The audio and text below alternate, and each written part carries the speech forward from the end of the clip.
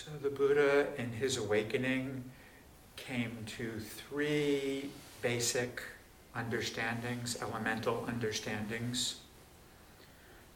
These weren't understandings that he came to through cogitating experience, thinking about things, trying to manufacture some kind of system or way of belief. These were understandings that he came from looking at his own experience and understanding that experience in the heart. So these are understandings that he came to in the heart. And we're asked to develop these understandings as well, not intellectually, but in the heart. But in the heart. So three basic elemental aspects of understanding that he came to in his awakening. The first one is that we are the consequence of our actions. We're the results of our actions. Our actions determine what our lives are. Our actions determine our happiness or lack thereof. The second understanding that he came to was that if our actions are skillful, informed by loving kindness and compassion, we'll know true happiness in this life. If our actions are unskillful, we'll know suffering. If our actions are unskillful, informed by desire and aversion, we'll know suffering in this life.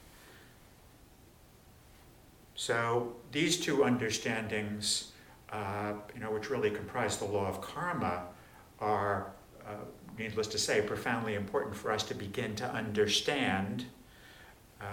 We have to have some faith in the Buddha's awakening. That faith in the Buddha's awakening leads us to test out these understandings on our own and see for ourselves and ultimately develop these understandings in our own heart. We could start with these understandings that our actions determine our happiness, and that if our actions are skillful, coming from the heart, we'll know happiness. So we can start with that and say, this is great, I'm going to take skillful action, right? I'm going to take skillful action, which is, of course, what we are asked to do and what we seek to do. The problem is that's not always so easy for us to do, and this is what the Buddha understood. That we may want to take skillful action, and sometimes we may be able to, but oftentimes we're not able to. And this, of course, leads to the third understanding, which is that our hearts are blocked.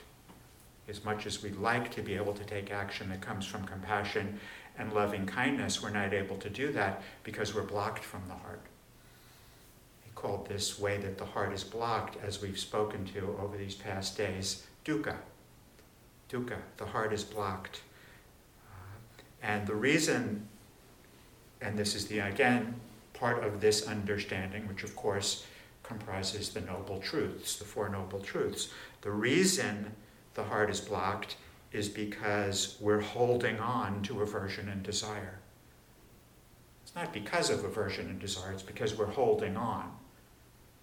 So, what's implied there, of course, it's something that we're doing. It's something that we're doing. This is why the heart is blocked. And what he understood was that if we stop doing what we're doing, we'll be able to know freedom from dukkha. We'll be able to remove the blockages from the heart and know true happiness if we stop holding on, if we abandon holding on.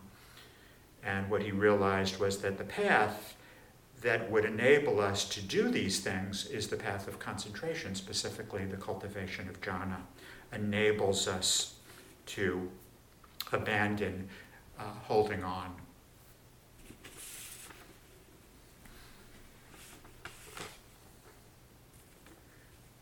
When he gave his first sermon, he talked about the middle path. We've talked about the middle path, setting the wheel of the Dharma in motion. He said, develop the middle path, the path of skillful pleasure, and practice in accord with the Four Noble Truths. And the way that he offered that teaching is just that, as a practice. He laid out the Four Noble Truths in the form of tasks, duties that we're asked to perform, tasks that we attend to in our efforts to free the heart from dukkha. So the first task is to comprehend dukkha and holding on. The second task is to abandon holding on, clinging. The third task is to realize the absence of holding on, to realize the cessation of dukkha. And the fourth task is to develop the path of concentration. So these tasks may seem quite daunting. They may seem quite daunting to us. They may seem difficult to understand. They may seem beyond our ability to accomplish. I mean, they do, right? I mean, it's like comprehend suffering, abandon clinging, abandon holding on to aversion and desire. You don't understand. You don't understand. I've been holding on all my life, and I don't even know if I want to or if I can.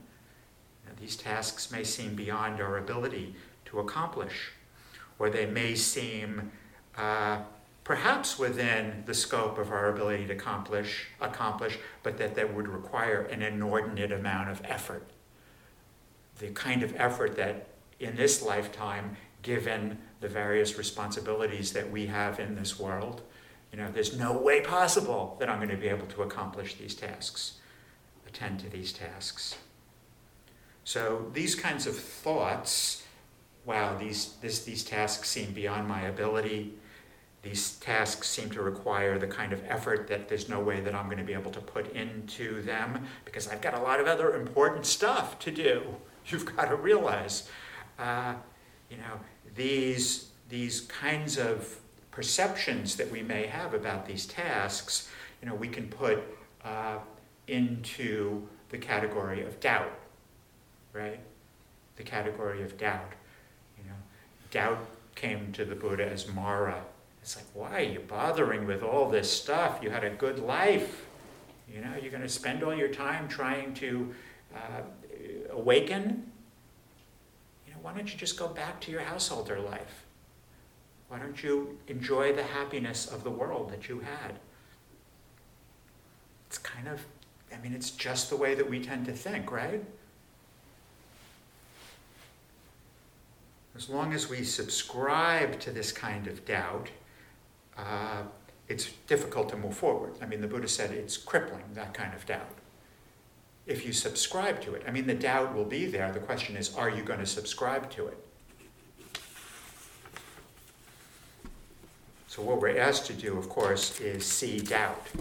See doubt in terms of the way that we perceive our capacity to attend to the tasks that the Buddha lays out for us. And of course, we're asked to see it in real time. And that in many ways is the challenge, because doubt can be very subtle, right? It can be very subtle. Mara's strength is in that Mara is very subtle. Mara puts on disguises, and we don't realize it's Mara. And we buy into the doubt. So we have to see doubt for what it is. We have to see Mara for what it is and not be deluded. Doubt is a function of delusion, which basically means is that when we go into those kinds of doubt, we don't realize that it's doubt. We think it's some kind of inalienable truth. So see doubt as doubt. See doubt as Mara.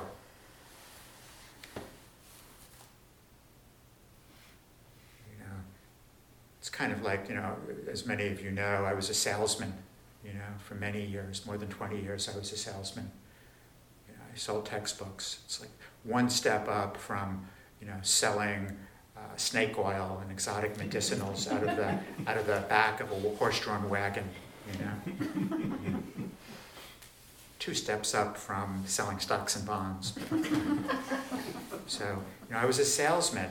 And the thing is, when you're a salesman, when you've been a salesman, it's really, really, really hard for another salesman to sell you anything. It's like, I know exactly what you're doing. Even the best salesman, I can see right through what they're doing, because I know they're just trying to sell me something, right? And that's what the kind of perceptive ability you want to have with Mara. It's Mara. See that it's Mara. Don't subscribe to what Mara is offering you. Don't subscribe to doubt. So this probably doesn't happen much anymore, but how I used to get in the mail, subscribe to this magazine, subscribe, you're going to get a lot of subscriptions to doubt. Just don't subscribe. It's like you wouldn't get those subscriptions. You're going to get Home and Garden, and I'm going to get the fishing rod and tackle. And, it's like, no, don't subscribe.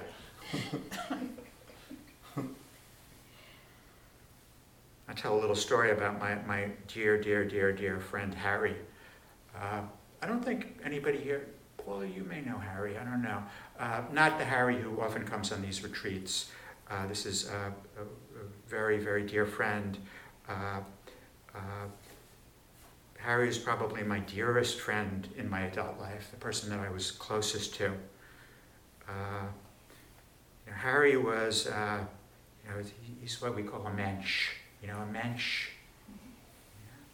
Or the term that Harry used to like to use when he would describe somebody that, he really liked. He said, he's Hamish, of the earth, a down-to-earth guy. He's a guy from Queens,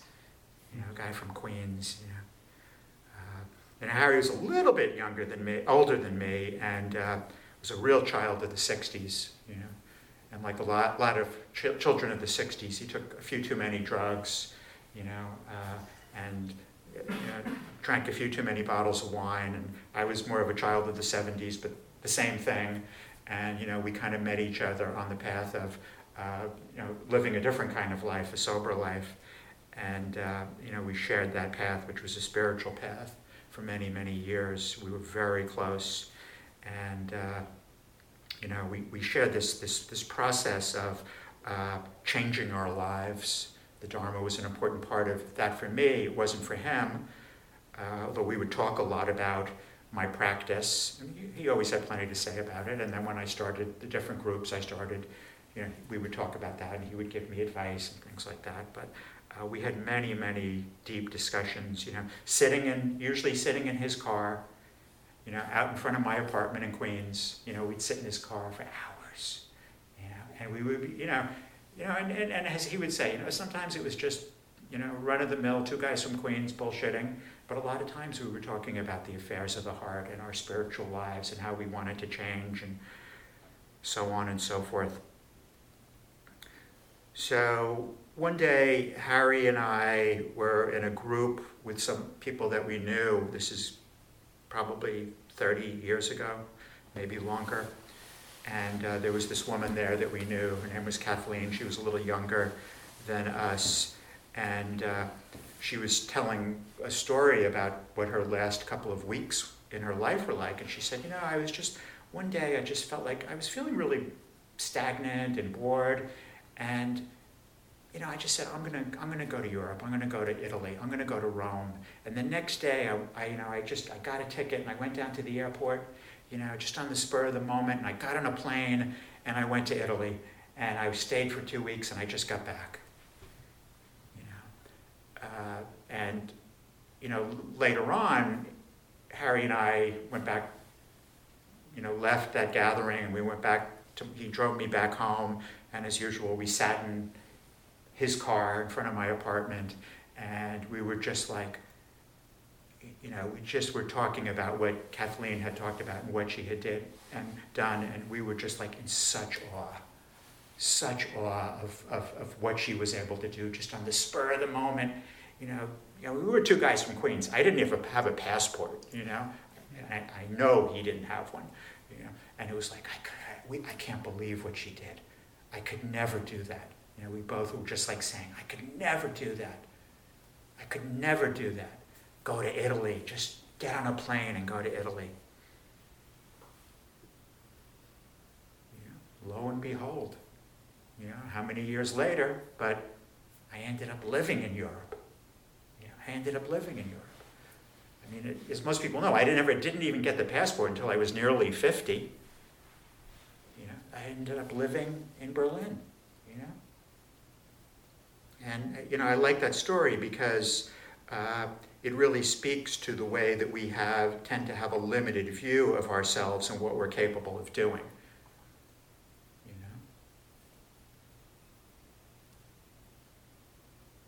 I thought there was no way I could ever get on a plane and go to Europe. That was completely outside of my ability.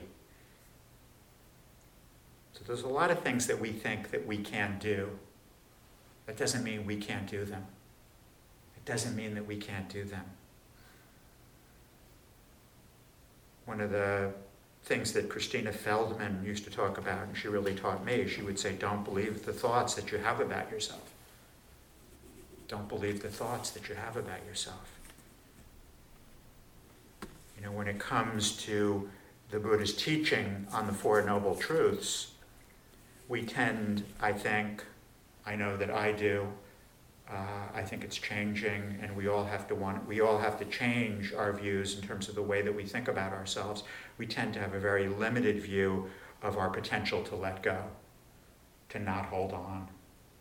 We tend to have a limited view of our ability to be free from dukkha. So start to see this, right? This view that I can't hold on, that letting go is impossible for me.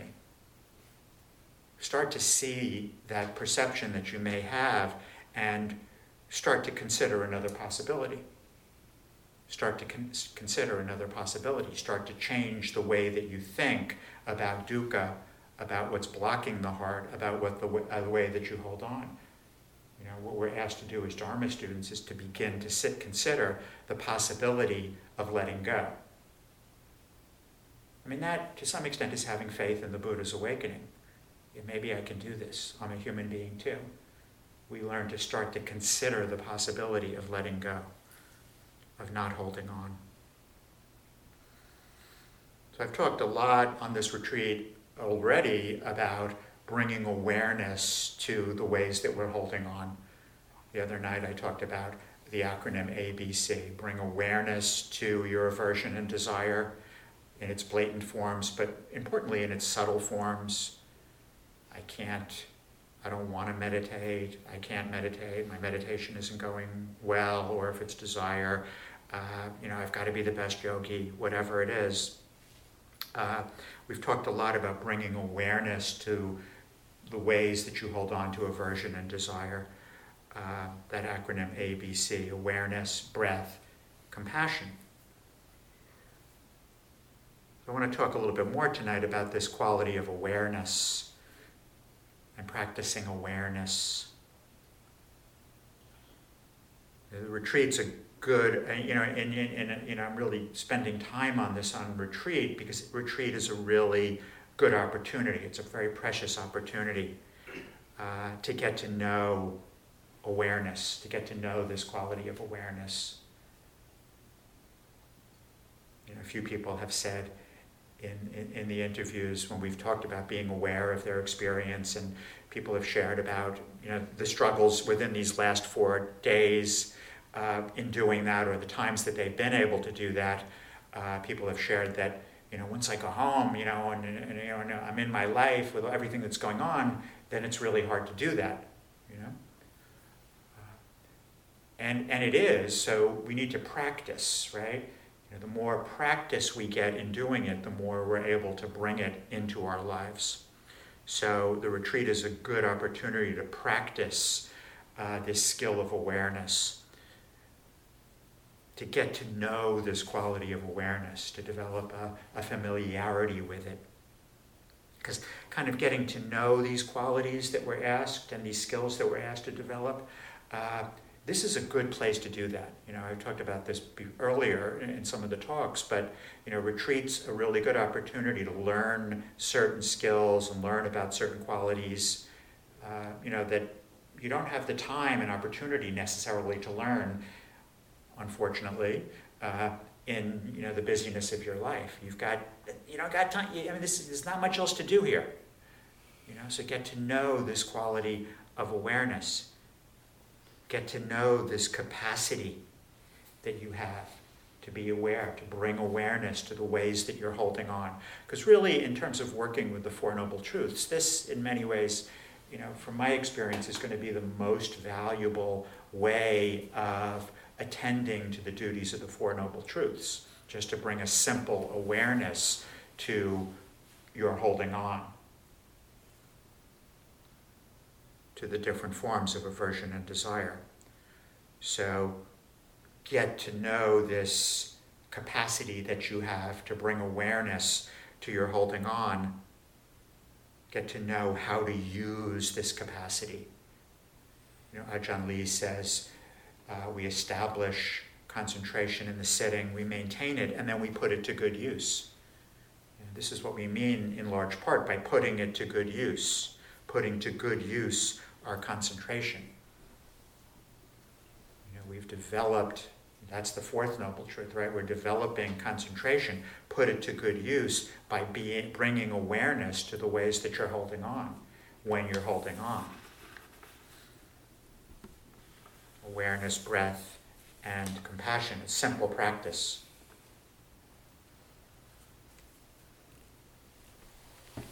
So when engaging in some kind of a mental construct, when holding on, if it's dissatisfaction about the meditation or worrying about the interview, when engaging with some kind of mental construct, when holding on, when the heart is blocked, when there's dukkha, right? When you're holding on, when you're engaging in that mental construct, the heart is blocked, there's dukkha. Sometimes it's subtle, it's often more subtle, but it. The body contracts, the body's tight, the body is like your antenna that picks up dukkha. There's dukkha. My heart is blocked off. I'm holding on. What am I holding on to? Oh, I'm worrying about the interview. Oh, I've got aversion to my job. Oh, there's disappointment with my sitting. There's some kind of dissatisfaction with my practice. Bring awareness to that holding on. Bring awareness to the way that you're holding on to the dissatisfaction or the worry or the desire or the aversion. And it might be something very simple, very subtle, right? Could be something very subtle. The little dissatisfactions and disappointments that we experience during the course of the day. Oh, I didn't do that very well. There I go again. I always mess up the meditation. Whatever it is, these subtle ways that we hold on. The Buddha spoke to this. We learn so much from the subtle experiences. The subtle. You learn as much about, your job is to learn about holding on and to see that you don't have to, and understand that there's a potential for not holding on. And you can learn that with any kind of experience in terms of the ways that you're holding on. It doesn't have to be some big life profound form of dukkha. There's classical ones on retreat, right?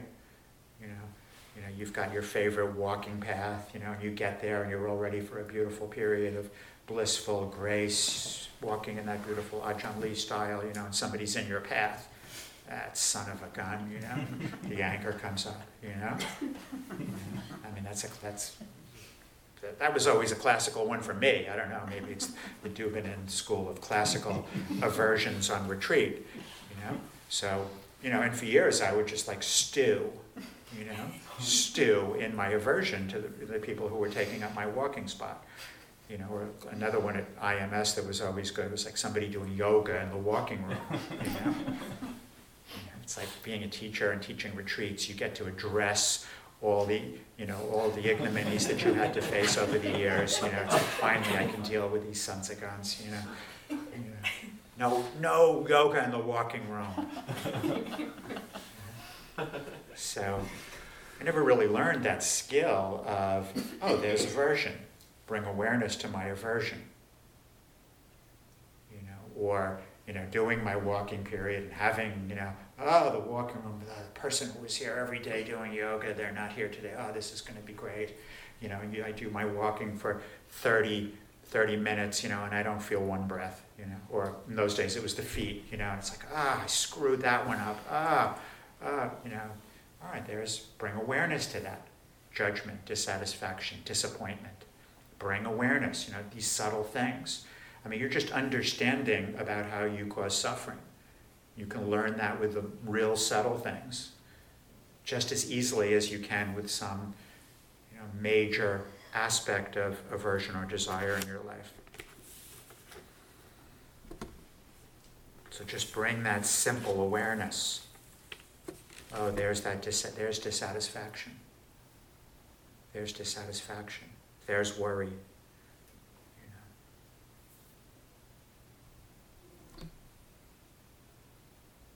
There's judgment. There's judging my practice. There's unhappiness with the way that it's going. Recognize that you're holding on. Recognize that your heart. Recognize that you're holding on to some mental form. Feel it in the body if you can, and label it. Bring awareness to it. Oh, there's dissatisfaction, worry, anger, judgment, fear, whatever it is. Very simple, right? And just observe it. Just observe it. Just bring awareness to it. Shine the light of awareness on it with space, right? Like the Buddha says, like one person looking at another. For a few seconds, 4 or 5 seconds, and then go to the breath and see if you can have compassion. So as I talked about the other night, just bringing awareness is really the heart of the practice. Just bring awareness to these ways that you're holding on, just in that very simple way. Now, there may be doubt about that, right? That can't really work. You may doubt the efficacy of that process. There's got to be more to it. I don't know, the second talk you gave on awareness, I don't really believe it. I'm going to go back to my room and see what Tan Jeff, I'm going to look on my phone and go to Access to Insight, and read something on, some more, obscure, aspect of the teaching that'll surely have a better answer than just bring awareness, Dubin's really gotten simplistic over the years,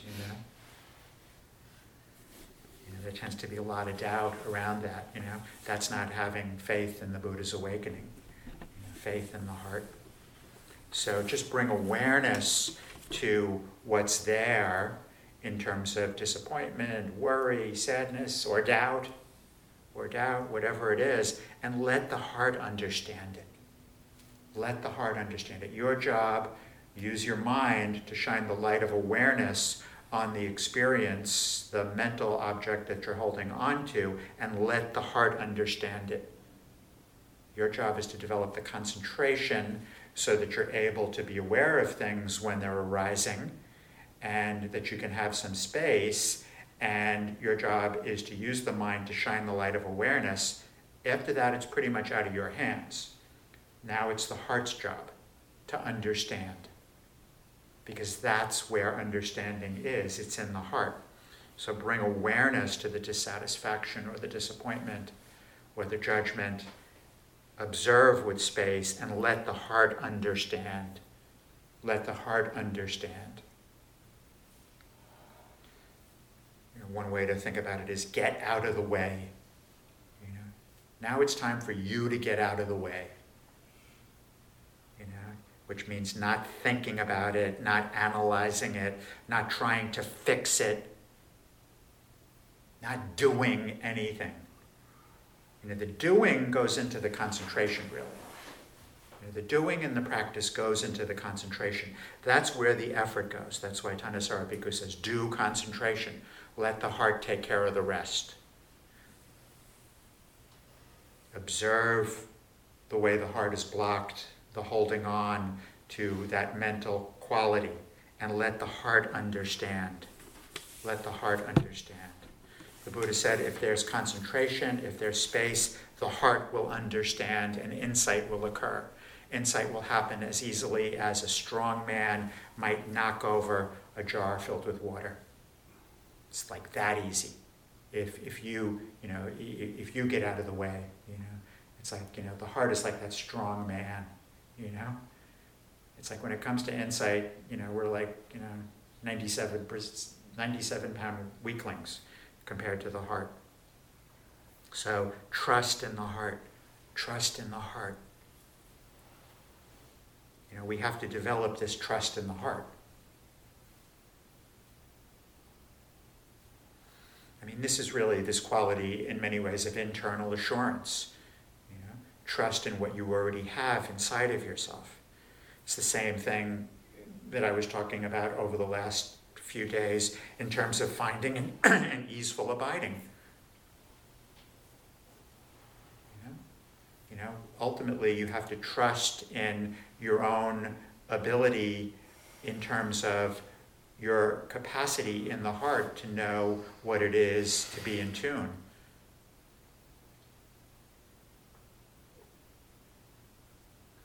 You get into trouble in the meditation when you try to make it happen, right?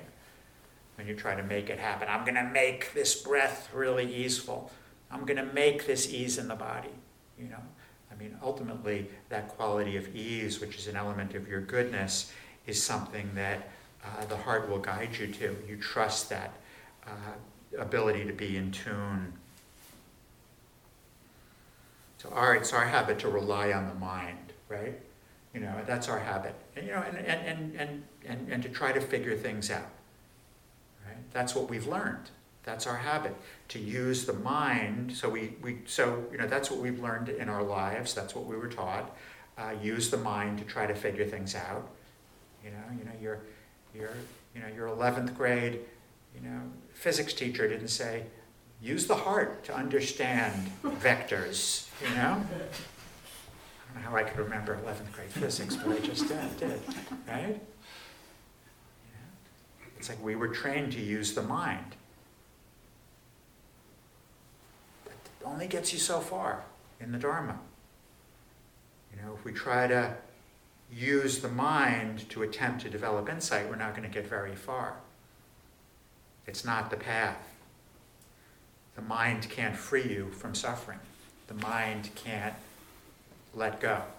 The mind can't bring the understanding about that's going to be required in order for you to let go. The mind can't bring about liberating insight. Only the heart can. This knowing quality in the citta. This knowing quality, what Ajahn Chah called the one who knows. So, the purpose of the mind, we could say, is to help you get to the heart. The purpose of the mind is to say, okay, be aware of your dissatisfaction, be aware of your desire, be aware of your aversion to the practice, and let the heart understand it. That's the purpose of the mind. The mind gets you to that point. But after that, you have to trust in the heart to understand your innate wisdom, to understand. The mind exists in service of the heart. You could think it's like a secondary organ, It's a secondary organ. It exists in support of the heart. We tend to rely on the mind. And this is our habit. Again, it's what we've done all our lives. It's what we learned. When I heard this kind of teaching early in my days in practicing the Dharma, it was really hard for me to hear that. I really objected to that because it was like, you don't understand. I'm a smart guy. I was a straight A student. I have a college degree. And then I started to kind of think about it a little bit, and started to kind of, start to look at things a little bit more clearly. It's like, yeah, I was a smart guy, but where had that gotten me? I was one miserable son of a gun. I was unhappy. I didn't know how to live life skillfully. I was suffering profoundly.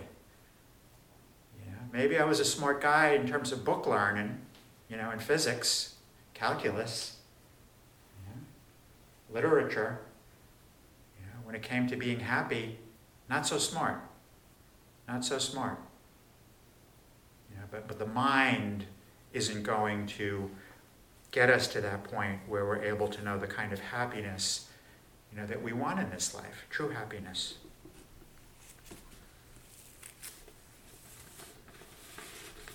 It's hard because it's very countercultural, right? It's very countercultural. In our culture we think, well, people who are really smart, they know how to make a lot of money or, build things and, build computers and all these kinds of things, and they're really smart people. I don't know how smart they are really, I don't know how smart they are.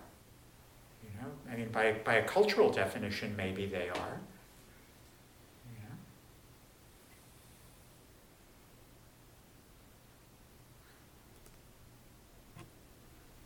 This is why we have so many problems in the world.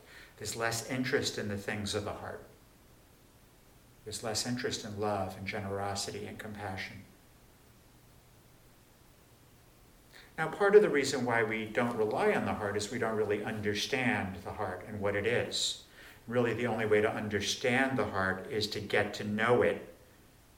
Is to get to know it. Our task as Dharma students is to get to know it. Retreat is a good time to get to know it. We can get to know it by bringing awareness to our experience in terms of the way we're holding on and let the heart understand that experience. Right? So get to know the heart. Get to know the heart. Let me try to bring awareness to this experience and let the heart understand it. We don't understand what the heart's potential is and how it can free us. How it can free us from holding on, how it can allow us and so that to develop the understanding so that we don't hold on. But the only way to understand that is to practice, is to trust enough in the heart so that we can put it into practice and let the heart understand our experience in the way that we're holding on. So in the practice, we bring awareness to the way that we're holding on. Again, it can be the most simple things as we go through the course of the day, and we begin to understand the heart's potential for understanding, for the understanding that allows us to let go.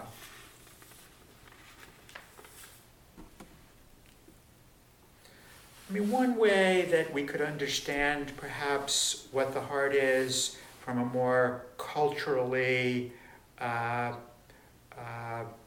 inclined, if you will, perspective, one way for understanding that which transcends the limits of the mind is creativity, right? If we think of pure creativity, we often say it doesn't come from the mind, it comes from someplace else. Right? It comes from someplace else. Boy, I just painted that picture, or I just wrote that book, or right? Where did that come from? Where did that come from? Right? Artists will say. We could say it comes from the heart, right? Or if you think about a Dharma talk, the best Dharma talks are the ones that I don't, there's a few notes, but it's just, sometimes after that, it's like, boy, I can't believe I said that. I got to play the tape back to hear what I said, because I have no idea what I just said, but I think it was pretty good. Where did that come from? Where did that come from? That's what we're really striving, as Dharma teachers, is to teach straight from the heart. Straight from the heart. I always like the way Nietzsche explained the transcendent, this quality of the transcendent that, the existentialists might call the transcendent, but it's akin to the notion of the heart. He actually used the images of creativity, in particular music, in particular the music of Wagner. But he would say, think about music. Think about some kind of music that you like, and now describe it to me. Describe a Wagner symphony to me. It's like, you can't describe that. How do you describe that? There's something there that's transcendent that can't be described using words or intellectual understanding, right? There's something deeper. That's maybe a good way to understand what the heart is. There's the story of the Tibetan Rinpoche who came to the US, and a famous Tibetan teacher. And they said, do you want to meet, famous spiritual leaders here? Do you want to meet famous political and community leaders? And he said, no, I want to meet the poets. I want to meet the poets. Now, it's hard to understand what the heart is because it transcends intellectual understanding. Transcends intellectual understanding. So much of the Buddha's teaching asks that we bring understanding to our experience that transcends intellectual understanding.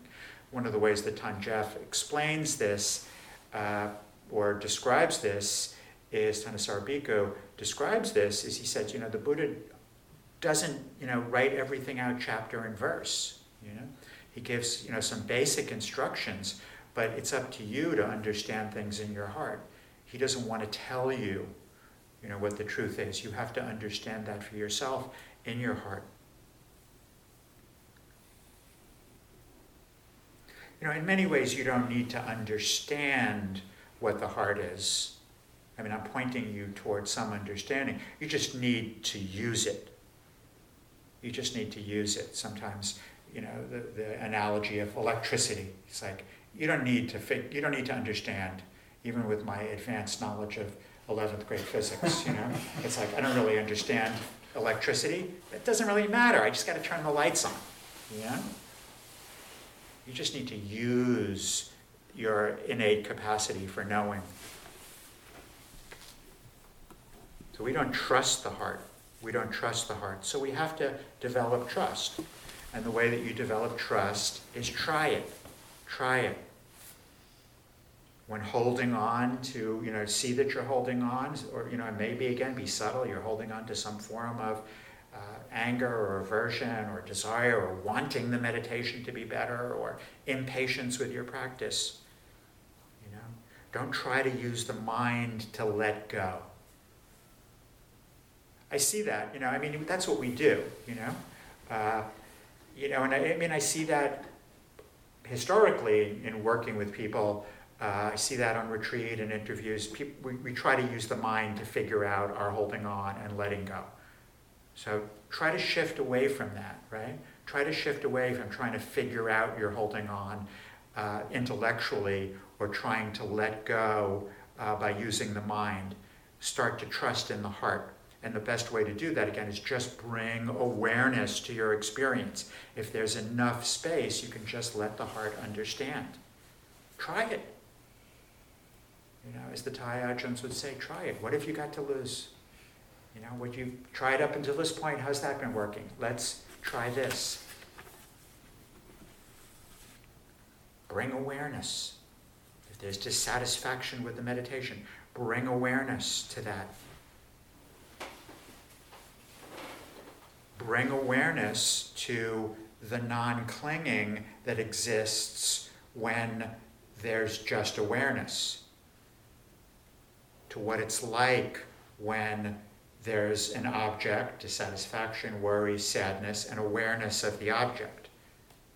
If there's just anger, sadness, desire, worry, fear, and awareness, and there's just awareness, there's that little window, as I talked about the other night, when there's clinging is abandoned. See what that's like. Let the heart understand that. Let the heart understand that. Oh, there's that dissatisfaction. Let me just bring awareness to that. When there's just awareness, there's that window when clinging is abandoned, when you're not holding on. Let the heart see that and understand that. We may try to do that, but oftentimes we'll start to analyze. Oh, that's interesting. That's not clinging. Oh, that's great. That's fantastic. Got to try that tomorrow. Or maybe there's, I got it. This is fantastic. There's all the ways. So you have to have that kind of discipline to just bring awareness and let the heart understand what it's like when there's just awareness of the object and you're not clinging. It's like the Dharma talk, just listening to the Dharma talk, not thinking about it. That's why my teacher would often say, just stay with the breath when you're listening to the Dharma talk. Don't think about the Dharma talk. Let the truth go straight to the heart, right? It's not so easy to do because, I'm talking and maybe you're thinking about what I'm talking about or trying to figure it out. Just stay with the breath and let the truth go straight to the heart. Let the teaching go straight to the heart.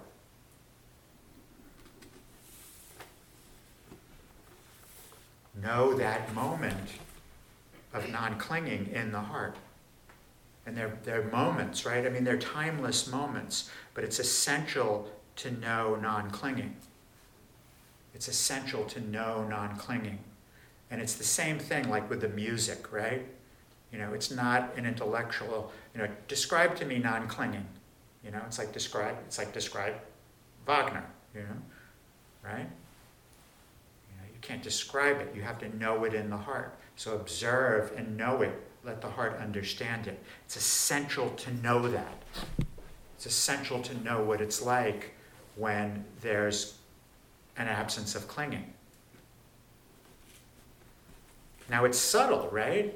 And that's part of the problem because we're looking for something big.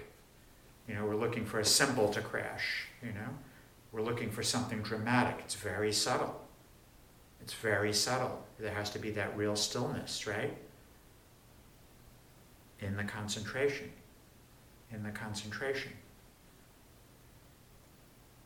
So in a moment of awareness, we know what non-clinging is like, and we know that what we're holding on to doesn't have to be held on to. The heart understands that in that moment of awareness, that what we're holding on to, if it's that dissatisfaction or anger or worry or sadness or fear or whatever, we know in the heart that what we're holding on to doesn't have to be held on to. We know that we have the potential to not hold on. The mind doesn't really understand that, right? The mind's understanding is very limited in terms of what our potential is. The mind is like, I can't go to Italy. There's no way I could get on a plane and go to Rome. The heart understands that what you're holding on to doesn't have to be held on to, that you have the potential not to hold on. So it's essential to know non-clinging, just to know it, to know it and to understand it with the heart. It's just like the heart can understand this moment right now. Truly, if you don't think about it and we're just here.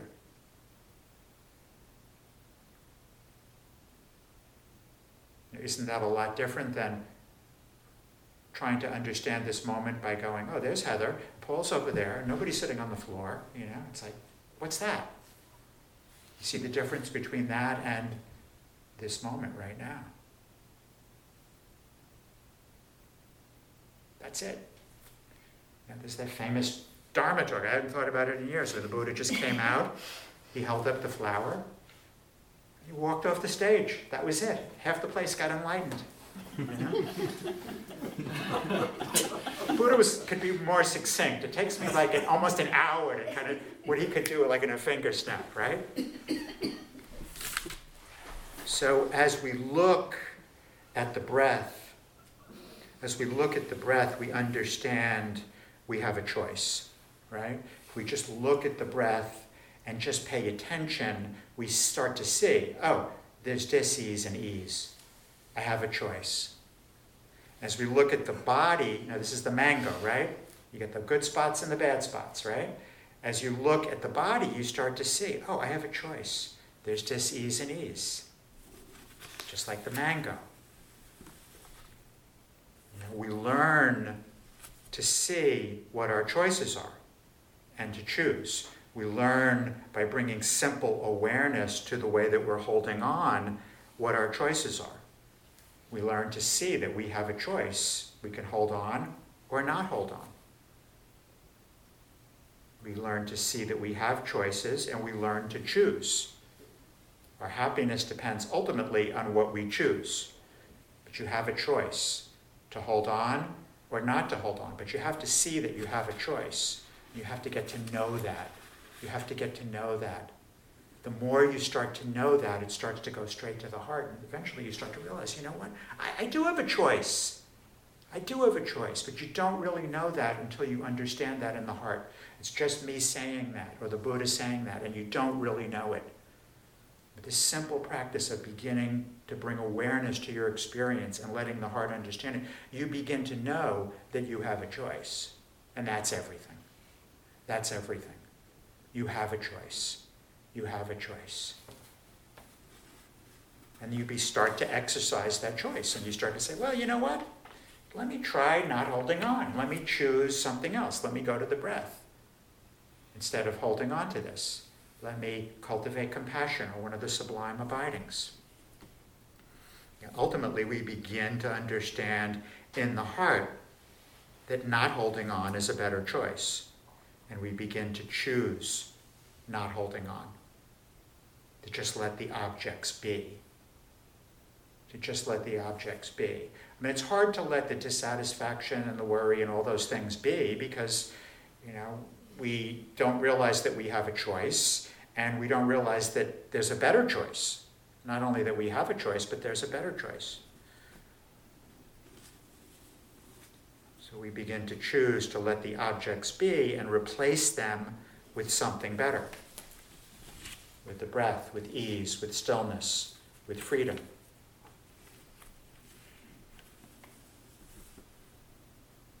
The breath is a good choice, a good place for the mind. You start to see that. Isn't that a better choice than holding on to this dissatisfaction with my meditation practice?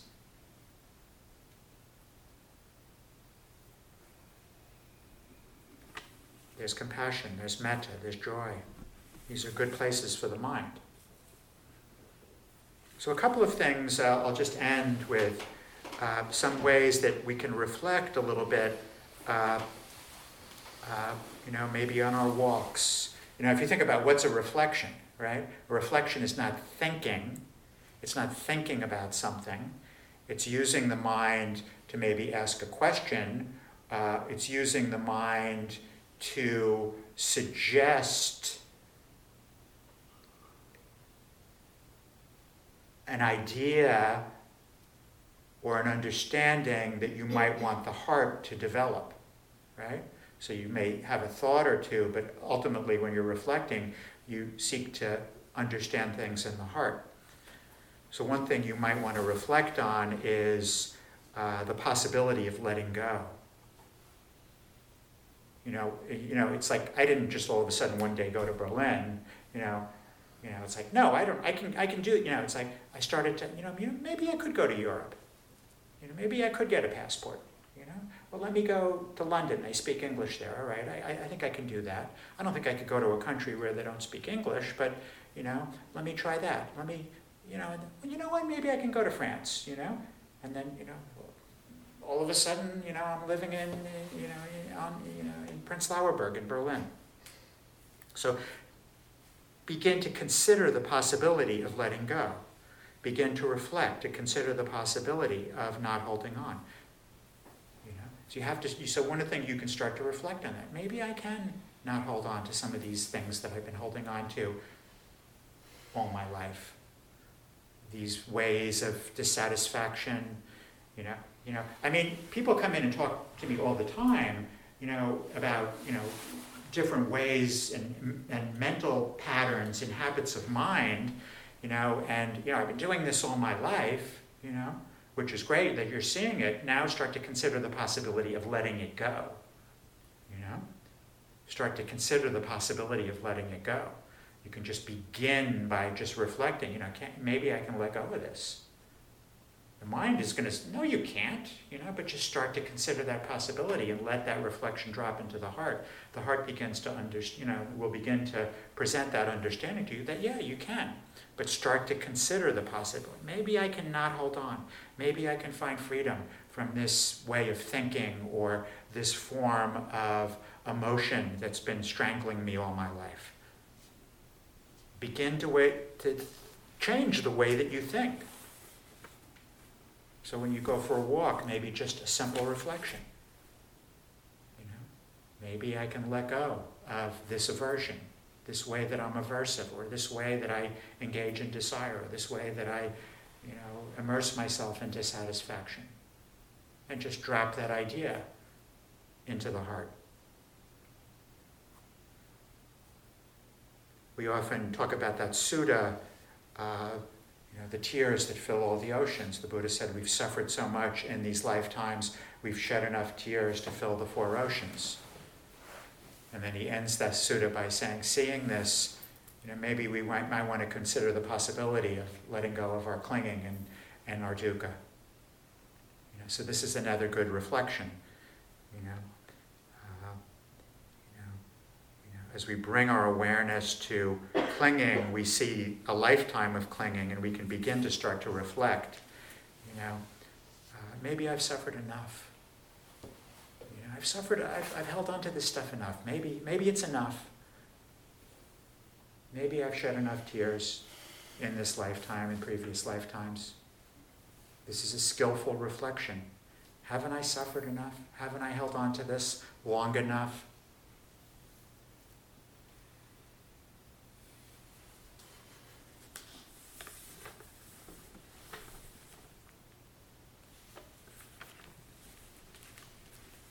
A few years ago, I was in Berlin, and I got an email from a friend of mine, and she told me that Harry had been rushed to the hospital. He'd been healthy, and all of a sudden he got rushed to the hospital, and he might die. And I was like, can I talk to him? She said, well, right now he can't talk. I said, I'm going to call. Maybe I'll get on a plane. The next day she emailed me early, and it was like, he died. He died.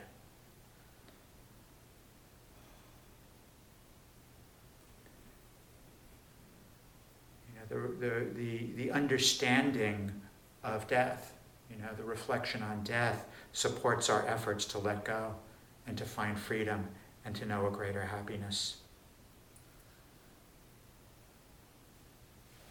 When I think about letting go and consider the possibility of letting go, one of the ways that I like to reflect is to reflect that, there's not much time left to do it. If I'm ever going to stop, holding on to aversion and desire the way that I've held onto it all my life, there's not much time, left for me to abandon letting go. We're sort of like, well, maybe I'll get to the point of letting go when I got a lot on my mind, on my plate right now. It's like, when? Time is short. Harry was in good health, and then all of a sudden he was gone. He was gone. I better do it now while I have some time left. How much longer am I going to wait? How much longer am I going to wait? Do I want to come to the end of my life and still be unhappy? Still be struggling with these things that I've been struggling with all my life? Still holding on to these different ways that I've held on to these different emotions and thoughts and self-opinions and judgments and dissatisfactions, these different forms that I've been afflicted with in terms of aversion and desire? Do I want to come to the end of my life and still be unhappy?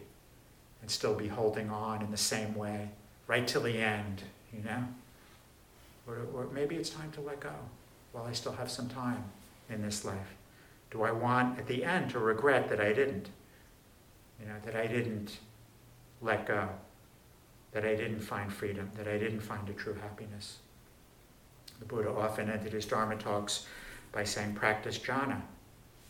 Don't be heedless. Pay attention to what you're doing and the way that you're holding on. Practice jhana. Don't be heedless. Don't later fall into regret. This is our message to you. So these are some things we might want to reflect on when we consider our relationship to the things that we're holding on to. And we want to begin to understand and to learn and to see what it's like when we don't hold on, and that we have a capacity not to hold on, to be free, that we don't have to hold on to the things that we've been holding on to. So let's just close our eyes just for a second.